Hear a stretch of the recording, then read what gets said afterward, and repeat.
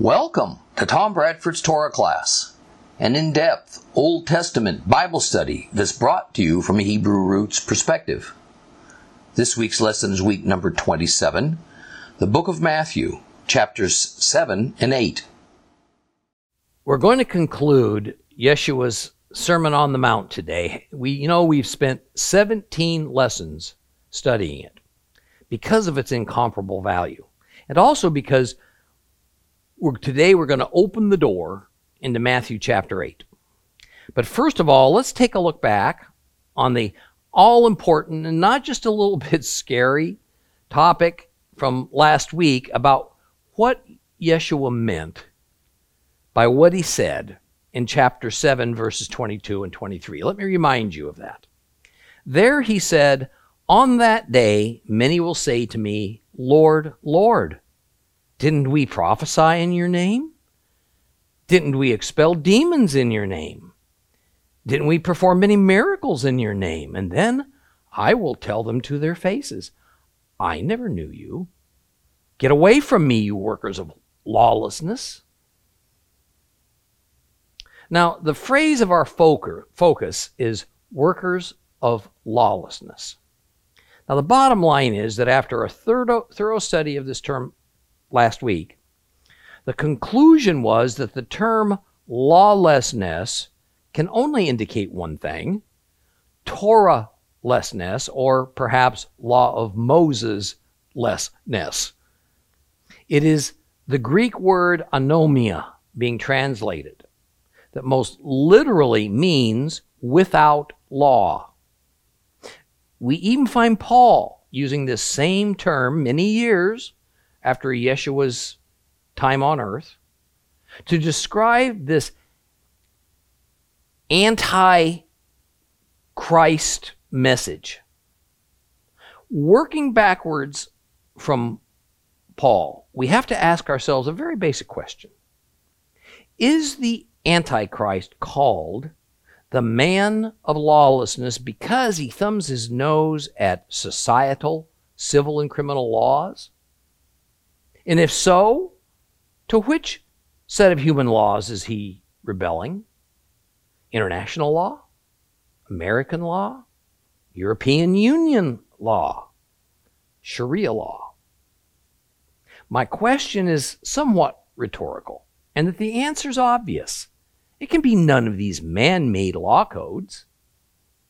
The Antichrist is called such because he is by nature he is anti-God.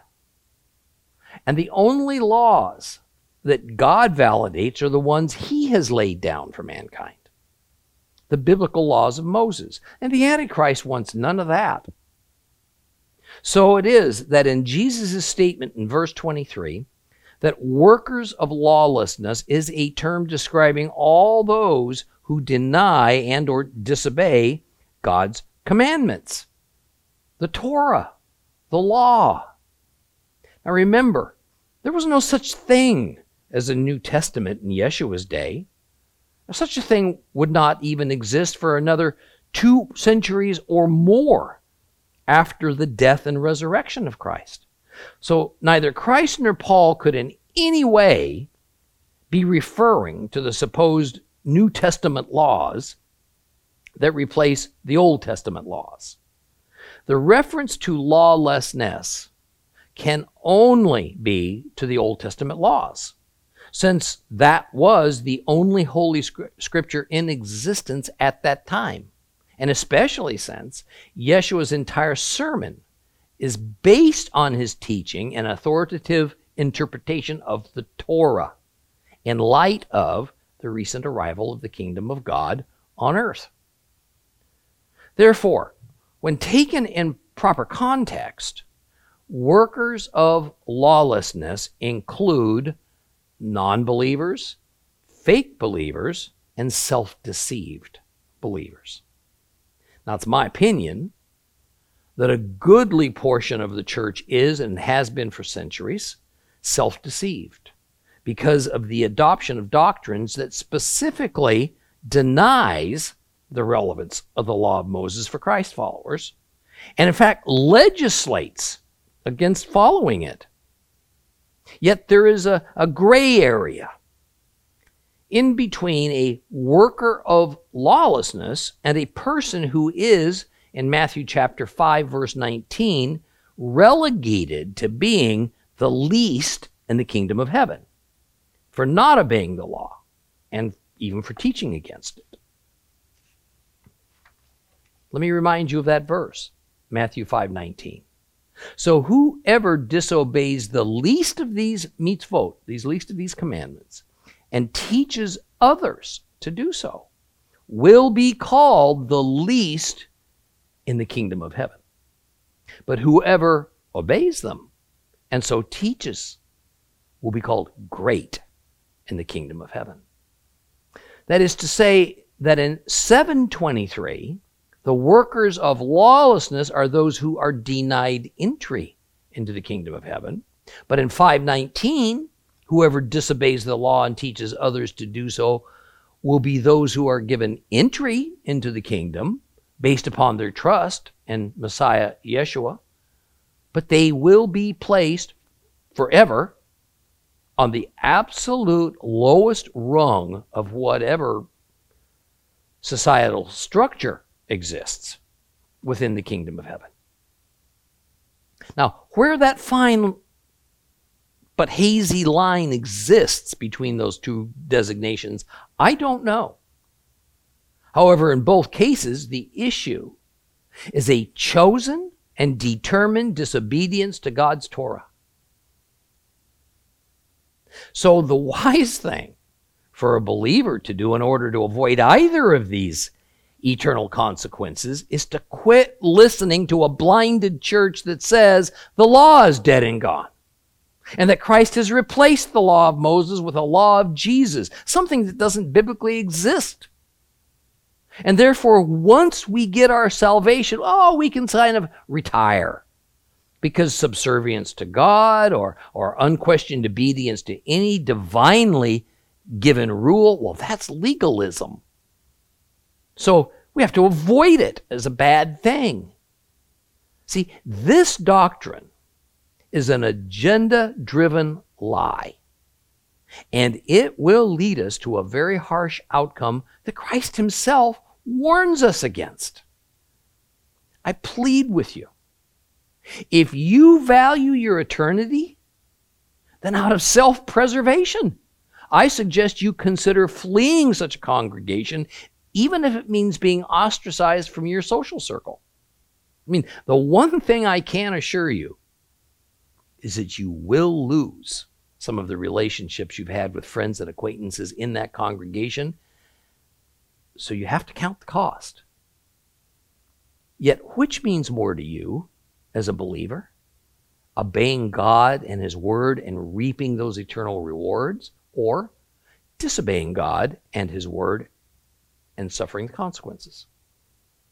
Let's read Matthew chapter 7, starting at verse 24. Matthew chapter 7, starting at verse 24. If you have a complete Jewish Bible, then we are on page 1232, 1232.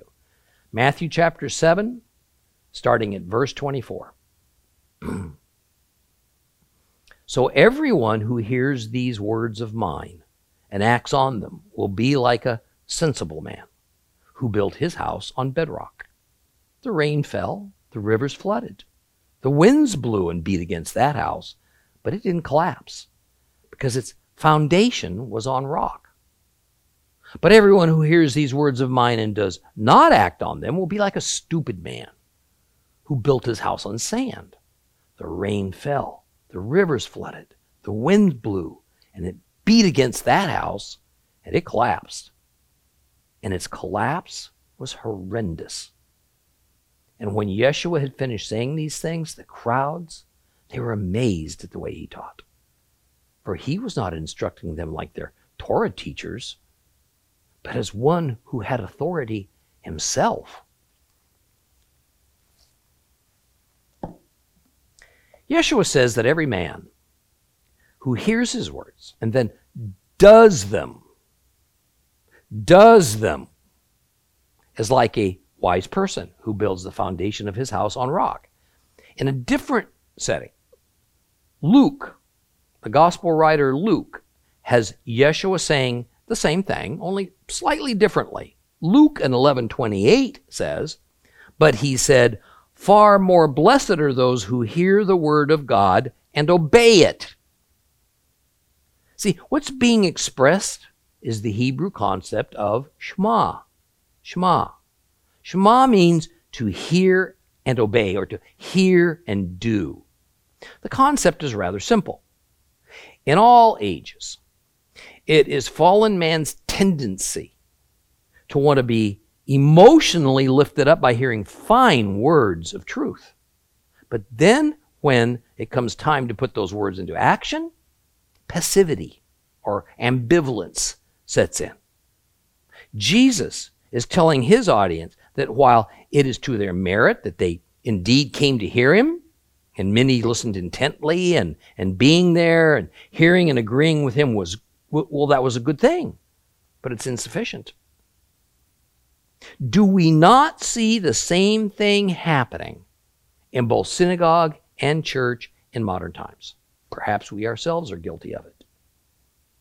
We feel so very good about ourselves that we set aside an entire hour or so each week to go to a worship service and sit quietly and listen to a sermon.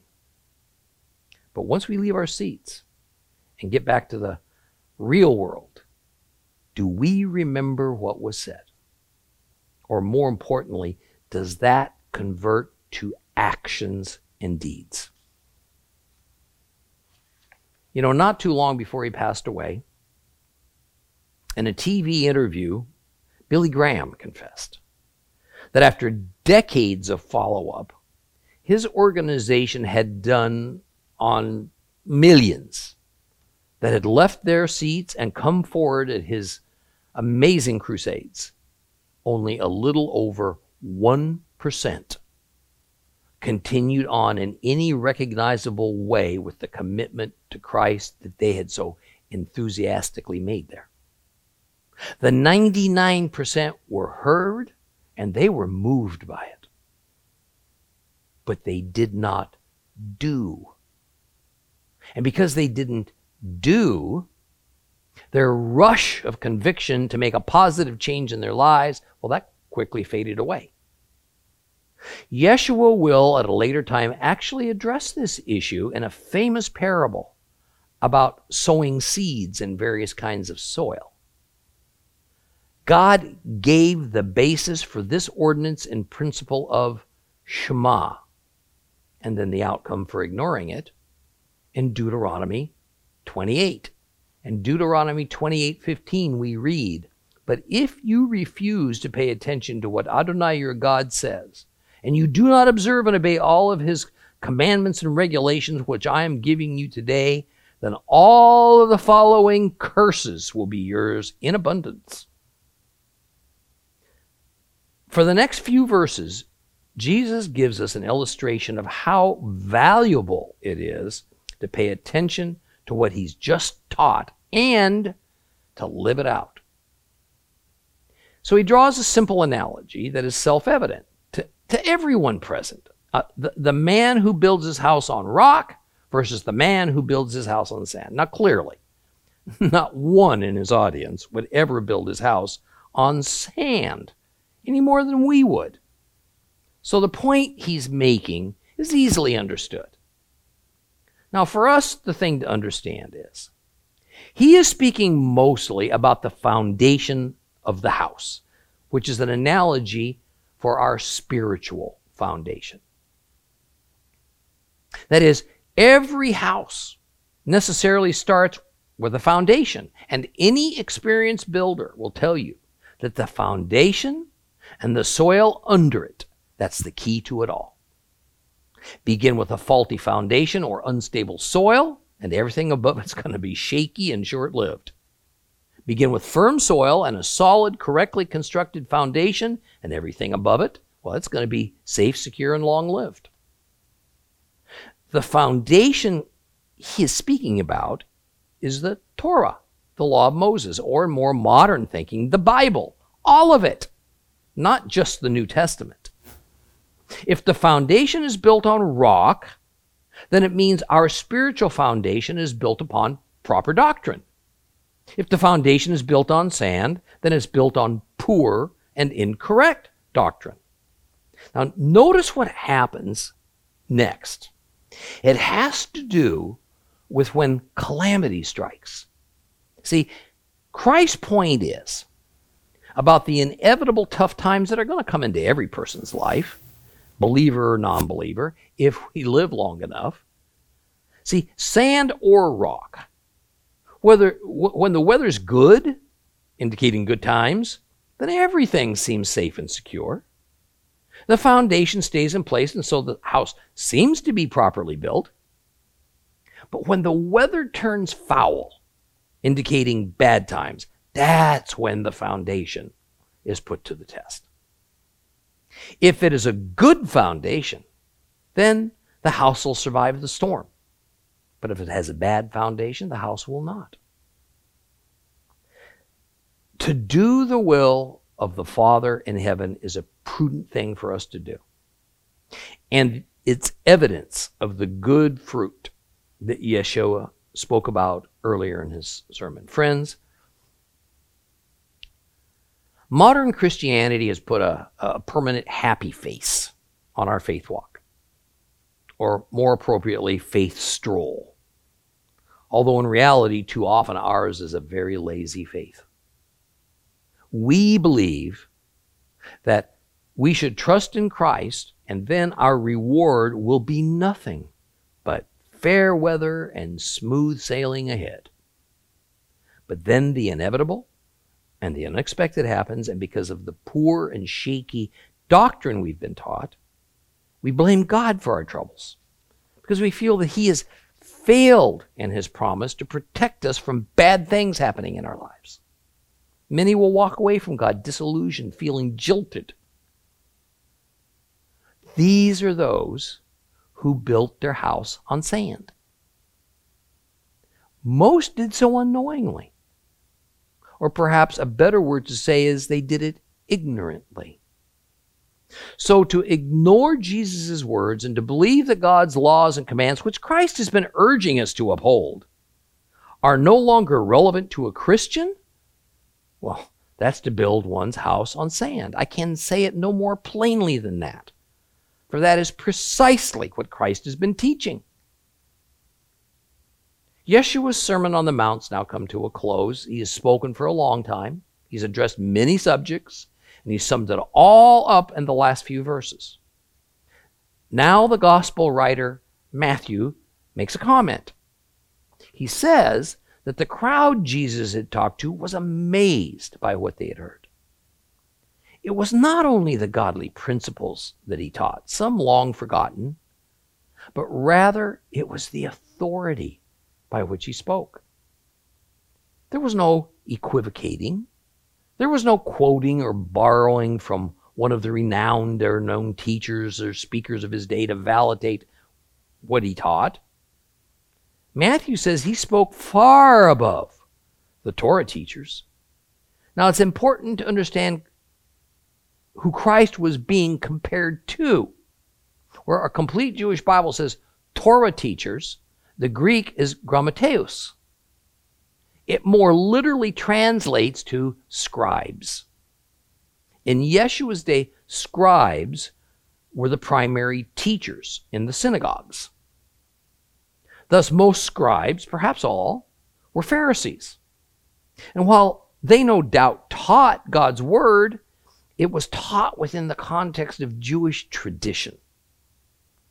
Yeshua taught within the context of the biblical Torah, not within tradition. And while not all tradition is to be held suspect, tradition cannot be compared to God's immutable word. When we hear God's word told in truth, it is transformative. Well, let's move on to Matthew chapter 8. Open your Bibles back up to Matthew chapter 8. And it will still be on page 1232, 1232 if you have a complete Jewish Bible. So let's go there now. After Yeshua had come down from the hill, large crowds followed him.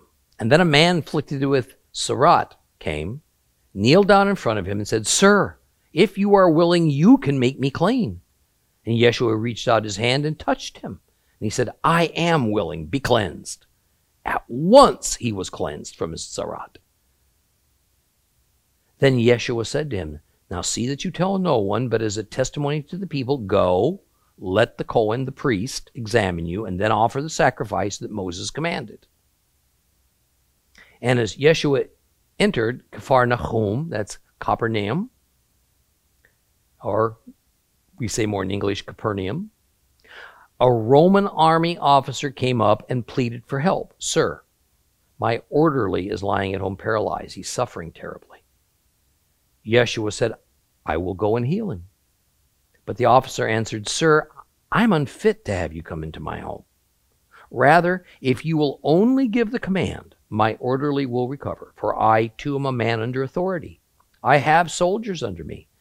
And if I say to this one, 'Go,' he goes. To another, 'Come,' he comes. To my slave, 'Do this,' he does it." On hearing this, Yeshua was amazed. And he said to the people that were following him, "Yes, I tell you, I've not found anyone in Israel with such trust. Moreover, I tell you that many will come from the east and from the west to take their places at the feast in the kingdom of heaven with Abraham, Isaac, and Yaakov, Abraham, Isaac, and Jacob. But those born for the kingdom will be thrown outside into the dark, where people will wail and grind their teeth." And then Yeshua said to the officer, "Go, let it be for you as you have trusted." And his orderly was healed at that very moment. Yeshua went to Cephas' home, that's Peter, and there he saw Cephas' mother-in-law, sick in bed with a fever, and he touched her hand. The fever left her, and she got up and began helping him. And when evening came, many people held in the power of demons were brought to him, and he expelled the spirits with a word. He healed all who were ill. This was done to fulfill what had been spoken through the prophet Yeshayahu, that's Isaiah. He himself took our weaknesses and bore our diseases. And when Yeshua saw the crowd around him, he gave orders to cross to the other side of the lake. A Torah teacher approached him and said to him, "Rabbi, I'll follow you wherever you go." And Yeshua said to him, "The foxes have holes, and the birds flying above have nests, but the Son of Man has no home of his own." Another of the Talmudim, the disciples, said to him, "Sir, first let me go and bury my father." But Yeshua replied, "Follow me. Let the dead bury the dead." He boarded the boat, and his Talmudim disciples followed, and then without warning, a furious storm arose on the lake, so that waves were sweeping over the boat. But Yeshua was sleeping. So they came and they roused him and said, "Sir, help, we're about to die." And he said to them, "Why are you afraid? So little trust you have." Then he got up and he rebuked the winds and the waves, and there was a dead calm. The men were astounded. And they asked, "What kind of man is this, that even the winds and the sea obey him?" When Yeshua arrived at the other side of the lake in the Gadarenes territory, there came out of the burial caves 2 men controlled by demons, so violent, no one dared travel on that road. And they screamed, "What do you want with us, Son of God? Have you come here to torture us before the appointed time?" Now, some distance from them was a large herd of pigs they were feeding. And the demons begged him, "If you're going to drive us out, send us into that herd of pigs." "All right, go," he told them. So they came out and went into the pigs, whereupon the entire herd rushed down the hillside into the lake and drowned. The swineherds fled, went off to the town, and told the whole story, including what had happened to the demonized men. At this, the whole town came out to meet Yeshua. And when they saw him, they begged him to leave their district. Now, as usual, we need to just ignore the chapter marking and understand that the first verse of what we call chapter 8 connects with the final verse of chapter 7. So immediately following the conclusion of his speech, Yeshua and his disciples go down from the hills above the Galilee, and they journey just a few miles to where he was living at that time, Capernaum. And along the way, as one might expect, large number of peoples who heard him speak followed him. Now, what we read about him doing 2,000 years ago, they witnessed in person. He miraculously healed 3 people. Now, it could well have been more who were healed. It probably was. But Matthew liked to record things in threes. Now, I want to remind you that no doubt the people who followed him down that mountain came expecting miracle healings. See, after all, to this point, Jesus was still seen by the Jews as a tzaddik, a holy man, because healing is what a holy man did. Yeshua had not yet revealed that he was the Messiah, nor had he plainly disclosed that he was divine. During his walk back to his residence, he encountered a person with a skin disease. Now, nearly all Bible translations will say leper, but the complete Jewish Bible has it right when it says sarat. I don't have to describe to you what a leper is. It is a dreadful, disfiguring disease that does terrible things to the person who receives no medical treatment for it. Sarat is a special kind of skin disease that includes a number of skin maladies. The unique feature about it is its source. It is God imposed upon a person as a means of discipline and punishment. Now, we need to notice how Matthew structured his narrative. We have Yeshua going up a mountain, then he comes back down a mountain, and then we have him dealing with a person stricken with a skin disease. We find the same pattern with Moses, whom Matthew is quite intent on comparing to Christ. Numbers chapter 12 tells the story of Moses' sister Miriam, who spoke out against her brother, complaining that if Moses could prophesy, then so should she. God struck her with sarat for her rebellion and her apostasy. Moses prayed to God to deliver her from her skin disease, and God said he would, but only after she was separated from her people for 7 days.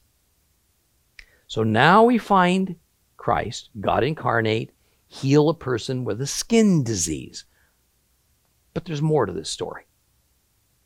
Hours earlier, Christ had told people that in order to enter the kingdom of heaven, one needs to ask, seek, and knock. So Christ didn't notice this sick person and then go to him. Rather, the sick person sought out Christ, knelt before him, meaning he sort of blocked his path, made himself noticeable, and then he asked to be healed. Yeshua said he would heal him. Now, we are meant to notice the terminology.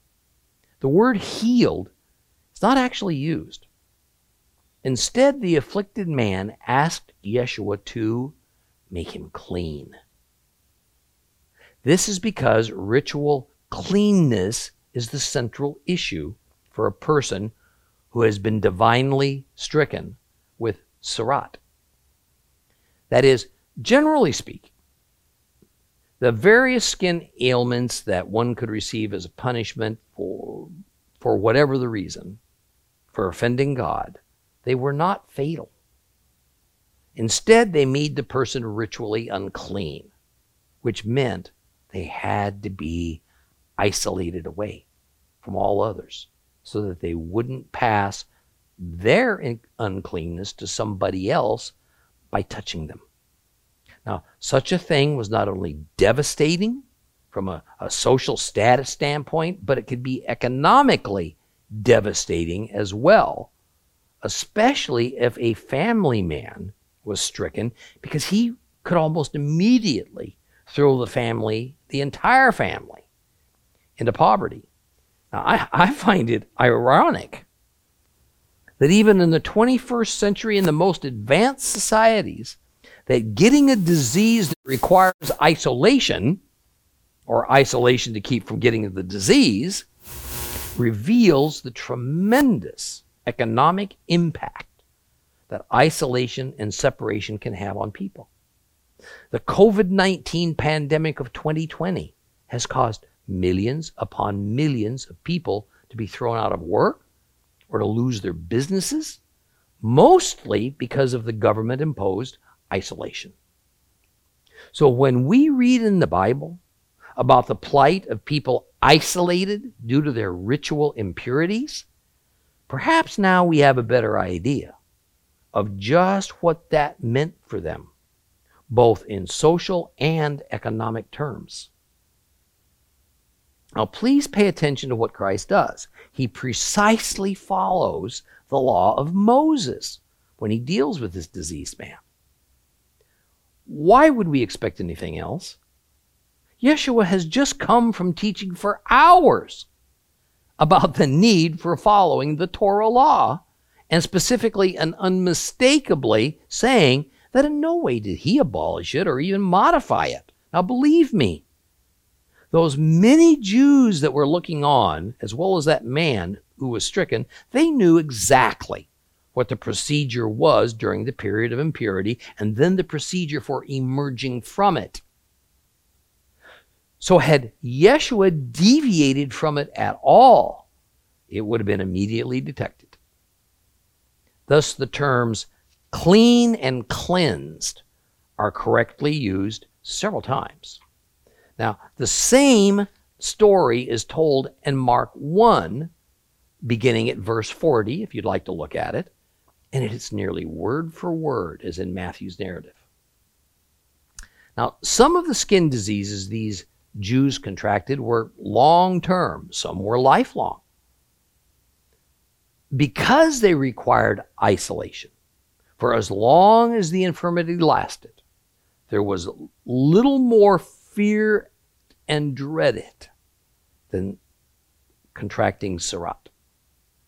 I say this because one of the objections to the reliability of this story is that first we are told that great crowds followed Yeshua down the mountain, and then this diseased man who's unclean approaches him. And after healing the man, Yeshua says not to tell anybody about it. See, it seems incredulous that a huge crowd witnesses this, but now the man is supposed to keep what's already public secret. In reality, this man would have been isolated along with the others that had his disease, and they would not have been out wandering the streets. Jesus had to have passed along an area where the isolated unclean lived. Now, while admittedly I'm speculating, it's not imaginable that when this man with Surat suddenly appeared and approached Yeshua, that the crowd did not quickly back away in fear. Now, how far back? I'm not certain, but you can bet their social distancing was a lot more than 6 feet. Thus, when we read that Christ cleansed him and then told him not to say anything, the crowd probably would not only have not overheard that conversation, but perhaps didn't even know the man was healed. At least all of them. Typically, the stricken wore sackcloth as a sign of mourning and as an outward warning so that the other townspeople should steer clear. Now, some Bible scholars also question this story as not authentic because they say a proper Jew would never touch another person with Surat, as it was against the law of Moses. Well, that's just not true. There's no Torah law against touching an unclean person. However, there was a danger in doing so. It would have brought with it the contracting of that person's ritual impurity. So, In reality, people didn't do it. Now, I don't know if other holy men, other tzaddik, might have done such a thing as touching an unclean person. But it's recorded that Jesus did. And what is so interesting is that Christ did what only God can do. He cleansed. Now, what should have happened is that that unclean man passed his uncleanness to Christ. Because a clean person cannot pass along their cleanness to an unclean person. It's a one-way street. And yet, that is exactly what Yeshua did. His touch passed his own ritual purity along to the impure man, making him clean. I want to repeat, this was not a healing per se. From the Jewish and from the biblical viewpoint, this was a cleansing. Healing and cleansing are two different things. Next, Yeshua tells the man to go to the priest and to offer the sacrifice that Moses commanded. Now, this is precisely what the law of Moses says a person who is potentially cleansed of their sarat is to do. He is to go to a priest to be inspected. And if the priest pronounces the person as cleansed, he is released from his isolation. And then usually an altar sacrifice is to follow. If ever there was continuing proof that Yeshua had not abolished the law of Moses, it's here. Because he specifically instructs the man to follow the law as found in Leviticus 13 and 14. But why is this man not supposed to say anything to anyone about being cleansed? There's been a few theories put forth about this, but none of them hold any water. The one with the most consensus is that Jesus didn't want to divulge who he was just yet. However, a holy man healing a person afflicted with sarat and then the cleansed person telling others about it would have in no way unmasked Jesus as the Messiah. Nonetheless, in the hindsight of Christian history, the many miraculous things that Yeshua did definitively add up to the conclusion he was the Messiah that Israel had hoped for, but not the one they expected. In verse 5, Yeshua finally arrives home in Capernaum. There he is confronted with a worried Roman soldier, a centurion. Now, on its face, this is kind of a peculiar story, because here we have a Roman army officer, no doubt a Gentile, approaching a Jew, hat in hand, asking for his help. Now, it's interesting that we find a few stories in the New Testament involving centurions. And it can be generally said that they are upright men of honor. They have respect among the Jewish community. It seems that this Roman soldier has noticed the authentically miraculous healings of Yeshua and so trusts him.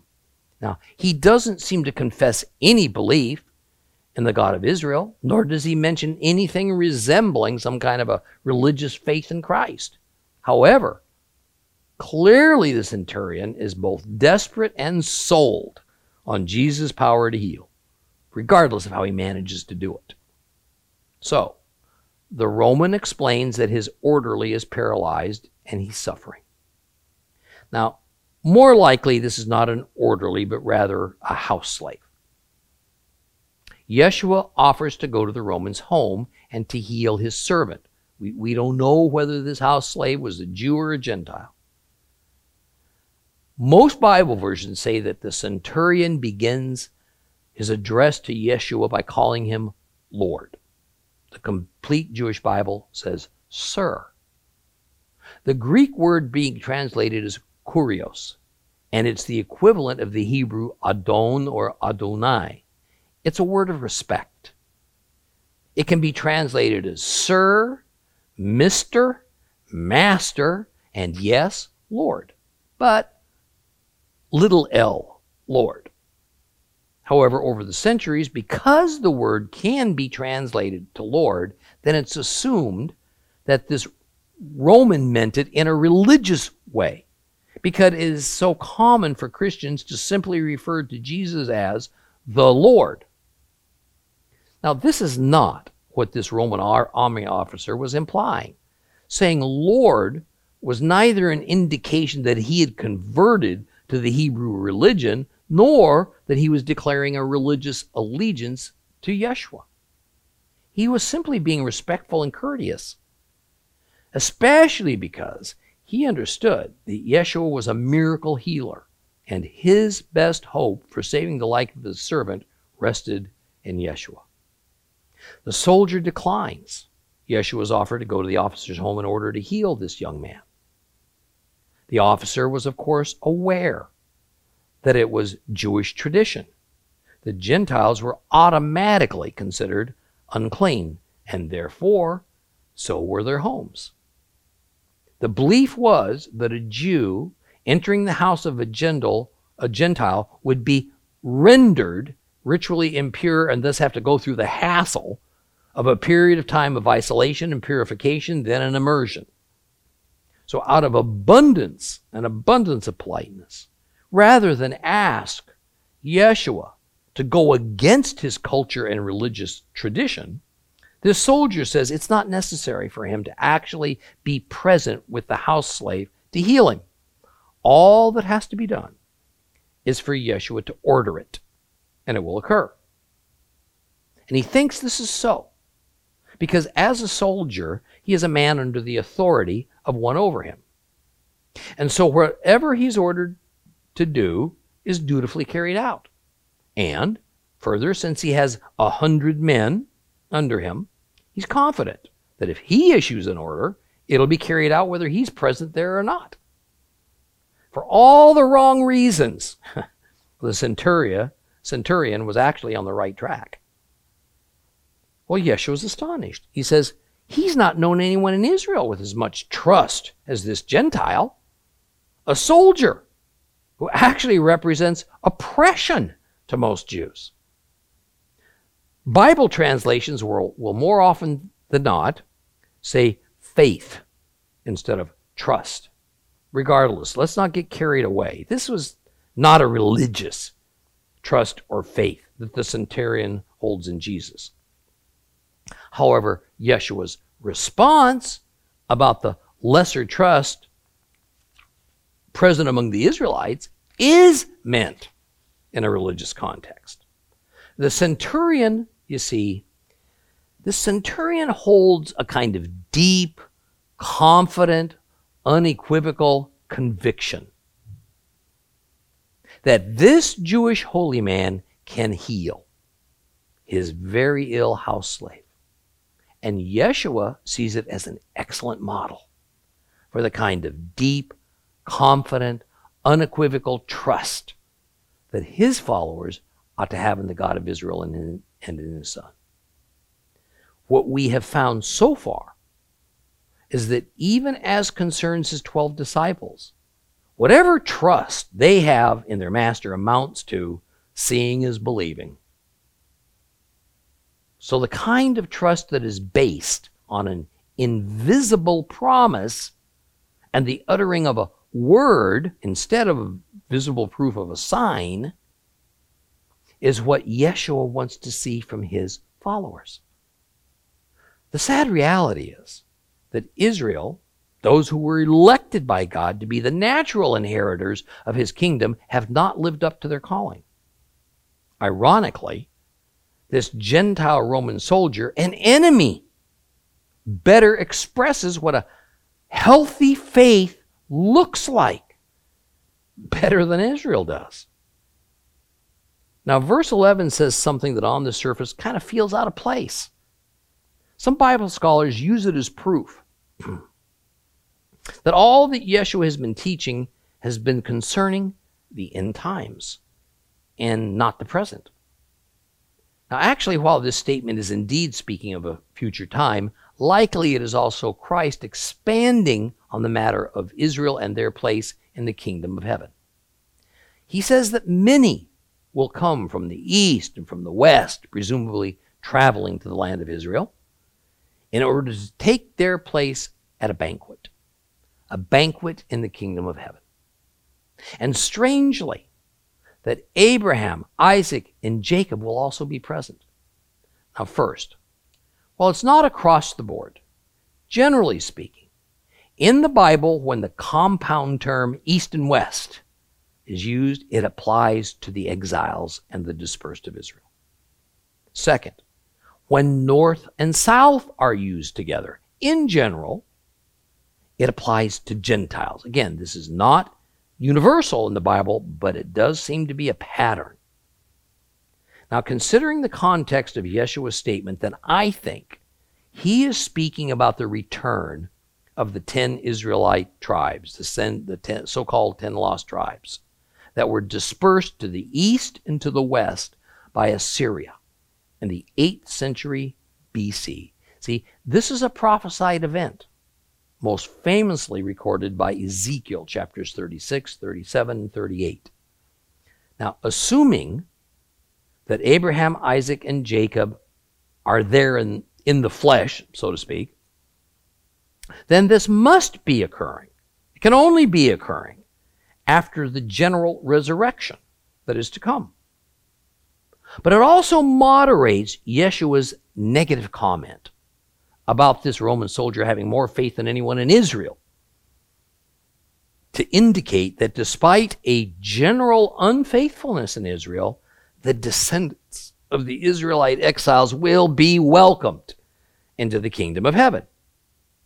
And yet, he says in verse 12 that those born for the kingdom will not be allowed in, but rather they will be rejected to live in the darkness that is the condition that all who are excluded will experience. So who are these born for the kingdom, but they're excluded? Now I'll say first that in no way should we read in the word all. That is, all who were born for the kingdom. Rather, it is that among those born for the kingdom, some, it could even be the majority, I don't know, will be excluded. The Greek word being translated as born for the kingdom is huios, and it more literally means sons of the kingdom. Again, the subject's context seems to be Israel. So these sons are apparently those of Israel, or indeed born as God's people, yet most will not be allowed into the kingdom. Why? Judging from Christ's statement in 7:23, it's because these are natural-born Israelites that refuse to sincerely trust Yeshua as God's Son, Lord, and Savior. The idea is not all Israelites will automatically be granted citizenship in God's kingdom. This would have been a startling pronouncement because the Jews of that day believed that being born as Jews guaranteed them a place in the eternal kingdom. It was and remains not so. Clearly, Christ taught the Apostle Peter this reality about Israel as well. So open your Bibles to 2 Peter chapter 2. 2 Peter chapter 2. 2 Peter chapter 2, we're going to read verses 1 through 17. If you have a complete Jewish Bible, it's on page 1522, 1522. Turn there now. 2 Peter chapter 2, starting at verse 1. But among the people there were also false prophets, just as there will be false teachers among you. Under false pretenses, they will introduce destructive heresies, even denying the master who bought them, and thus bring on themselves swift destruction. Many will follow their debaucheries, and because of them the true way will be maligned. In their greed, they will exploit you with fabricated stories. Their punishment, decreed long ago, is not idle. Their destruction is not asleep, for God did not spare the angels who sinned. On the contrary, he put them in gloomy dungeons lower than Sheol to be held for judgment. He did not spare the ancient world. On the contrary, he preserved Noah, a herald of righteousness, with 7 others, and then he brought the flood upon the world of ungodly people. And he condemned the cities of Sodom and Gomorrah, reducing them to ashes and ruin as a warning to those in the future who live ungodly lives. But he rescued Lot, a righteous man who was distressed by the debauchery of those unprincipled people. For the wicked deeds which that righteous man saw and heard as he lived among them tormented his righteous heart day after day. So the Lord knows how to rescue the godly from trials, how to hold the wicked until the day of judgment while continuing to punish them, especially those who follow their old natures and lust for filth and who despise authority. Presumptuous and self-willed, these false teachers, they don't tremble at insulting angelic beings, whereas angels, though stronger and more powerful, do not bring before the Lord an insulting charge against them. But these people, acting without thinking, like animals, without reason, born to be captured and destroyed, insult things about which they have no knowledge. When they are destroyed, their destruction will be total. They will be paid back harm as wages for the harm they are doing. Their idea of pleasure is carousing in broad daylight. They are spots and defects, revealing in their deceptions as they share meals with you. For they have eyes always on the lookout for a woman who will commit adultery, eyes that never stop sinning. They have a heart that has exercised itself in greed, so that they seduce unstable people. Oh, what a cursed brood. These people have left the straight way, wandered off to follow the way of Balaam ben Beor, who loved the wages of doing harm, but he was rebuked for his sin. A dumb beast of burden spoke out with a human voice and restrained the prophet's insanity. Waterless springs they are, mists driven by a gust of wind, for they have been reserved for the blackest darkness. All whom Peter said would be cast into darkness is specifically about certain members of Israel. Thus, I have little doubt that Matthew 8, verses 10 through 12, is also speaking about certain members of Israel. This episode concerning the centurion concludes with Yeshua confirming that because of this officer's trust, that Yeshua can do what he says he can do. Yeshua has already done it. The house servant was already healed before the centurion went home. Indeed, the soldier was correct. Merely Yeshua's word could heal. We'll continue with Matthew chapter 8 next time.